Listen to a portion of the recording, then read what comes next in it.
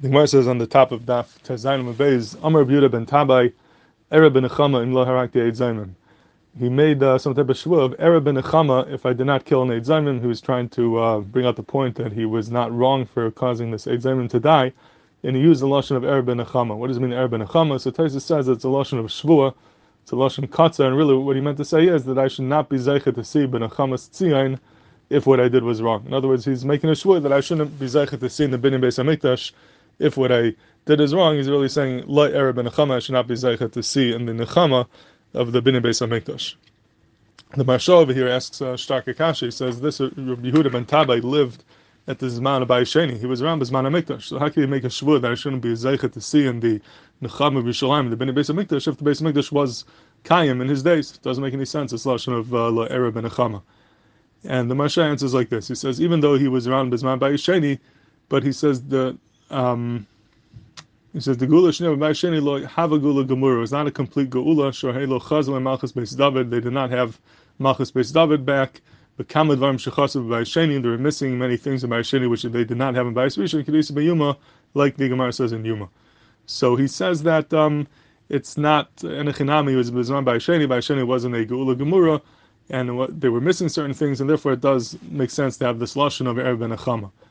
The Marsha himself is not so happy with this. He says it's more mistab, like Rashi says. And Makkah is a whole different shot. He seems to be bothered with this lashon. Why are you saying Aareh b'Nechama? If the Lamaisa of the Beis Hamikdash is here, even though it is lacking a little bit, but to say that I should see the Nechama bin Yerushalayim when the Beis Hamikdash is there in front of you is tzarachian. And the shaila is, so what's the pshat? What's the teretz to the kasha of the Marsha?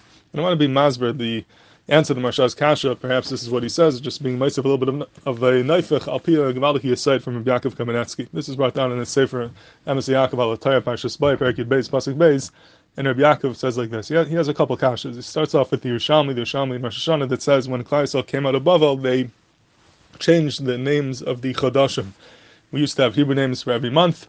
When they came out of Bavel, they changed them to the names we have today, which are basically Persian and Babylonian names. And Rabbi Yaakov asks, why would they do that? Why keep these shemus of Bavel? Even though the Ramban says that it was to remember that we came from Bavel, but to mamash change it to names of Goyim, it's very difficult to understand. Some of them were even names of a Zarah, like Tammuz. So why would they have these Goyish names for the months? And he says also, B'chlal, we find that at that time, as Bayis Sheni, people spoke Aramis. They didn't speak Lashon HaKodesh. The Lashon HaMedoros was Aramis. And why would they do that? In Mitzrayim, we were praised, Loshinas, Loshainam. And why over here would they not keep that? Why are they speaking other Lashonis? Another kasha he has is that we find one of the things missing in Bayis Sheni was the Aron. Why wasn't the Aron in Bayis Sheni? They could have, the Pashas, they knew where the Aron was. He brings out that they knew where it was. They could have built a new Aron. So the question is, why B'chlal? Why not have an Aron B'zman Bayis Sheni? And the fourth kasha that he has is that you find that many of the Tanaim and Amoraim at that Kufa and later on, they had names of, in Aramis, names that are not necessarily Yiddish names. Why would they not have Jewish names? This is again one of the things that are Nishabach and Mitzrayim Shoshinu Hashamam. Why would they not be makbid on this? And he answers all these kashas with a Gvaliki Yesod, and he says that really the Bayis Sheni was not a real Bayis. It was not a real binyan. It was not a real Bayis. It was not a real Geula. And he says really the Churban of Bayis Rishon, that Churban, that Galus that we went into, should have been a Galus La'olam. Should have continued forever, and there shouldn't have been a Bayis Sheni. That was supposed to be the Iker Galus. But the problem was, after 70 years, HaKadosh Baruch Hu saw the Klal Yisrael was not, they're already losing their Yiddishkeit, they're losing their Tzura by being in Galus for 70 years, and if we just continue in this long Galus forever, Chalila, Klal Yisrael would be lost among the Goyim. So HaKadosh Baruch Hu, B'chasa HaGadol, as a chesed, he said, you know what, I'm going to give you another infusion of Yiddishkeit. I'm going to allow you to recharge yourselves. I'm going to give you a bias. I'll give you another Beis HaMikdash.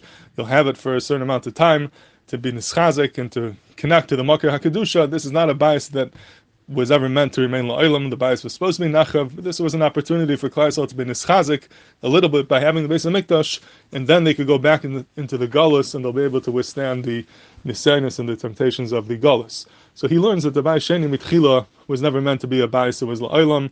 It was really still, the Galus was still going on. This was a chesed to give us a little bit of an infusion of Kedusha, B'zman HaGalus, to be able to be neder from the Bayis Sheni. In order to bring that out, Klal Yisrael did certain things to show that they're still in Galus. You shouldn't think that it's over. You shouldn't think that we're finished. No, we're still in Galus. We still have to live with that Havana that we're in Galus. But we have the Beis HaMikdash to be mechazik ourselves, to prepare ourselves for the long and bitter Galus. And for that reason, they They bedafka kept the names of the Chaydashim, of the Bavliim, of the Parsim, to show that they're still in Galus. The language they spoke was Aramis. The names are names of Aramis, and they bedafka did not have the Arn in the Beis HaMikdash to show that this is not a complete Geula. Geula is not complete. This is not the real Beis HaMikdash. This is just a me'ain, a ka'ain of the Beis HaMikdash that HaKadosh Baruch Hu allowed us to have to be able to withstand the Galus. So that's how Rabbi Yaakov is mazba over there. He's marich about this in different places, and the fee that I think it's moving hatev why. Perhaps is what the Marsha means. Why Rabbi Yehuda ben Tavis said, "Erev b'Nechama, I want to see the Nechama, the Bnei Beis HaMikdash," even though he was sitting there B'zman HaMikdash, because that Mikdash was not the real Beis HaMikdash. That was just sort of a one-time thing to give him some chizik B'zman HaGalus. But it was never meant to be the real Beis HaMikdash. The real Beis HaMikdash is going to be the by Shlishi Sheibadim Meher B'Yameinu, and that is the beer and his lashon of Erev b'Nechama.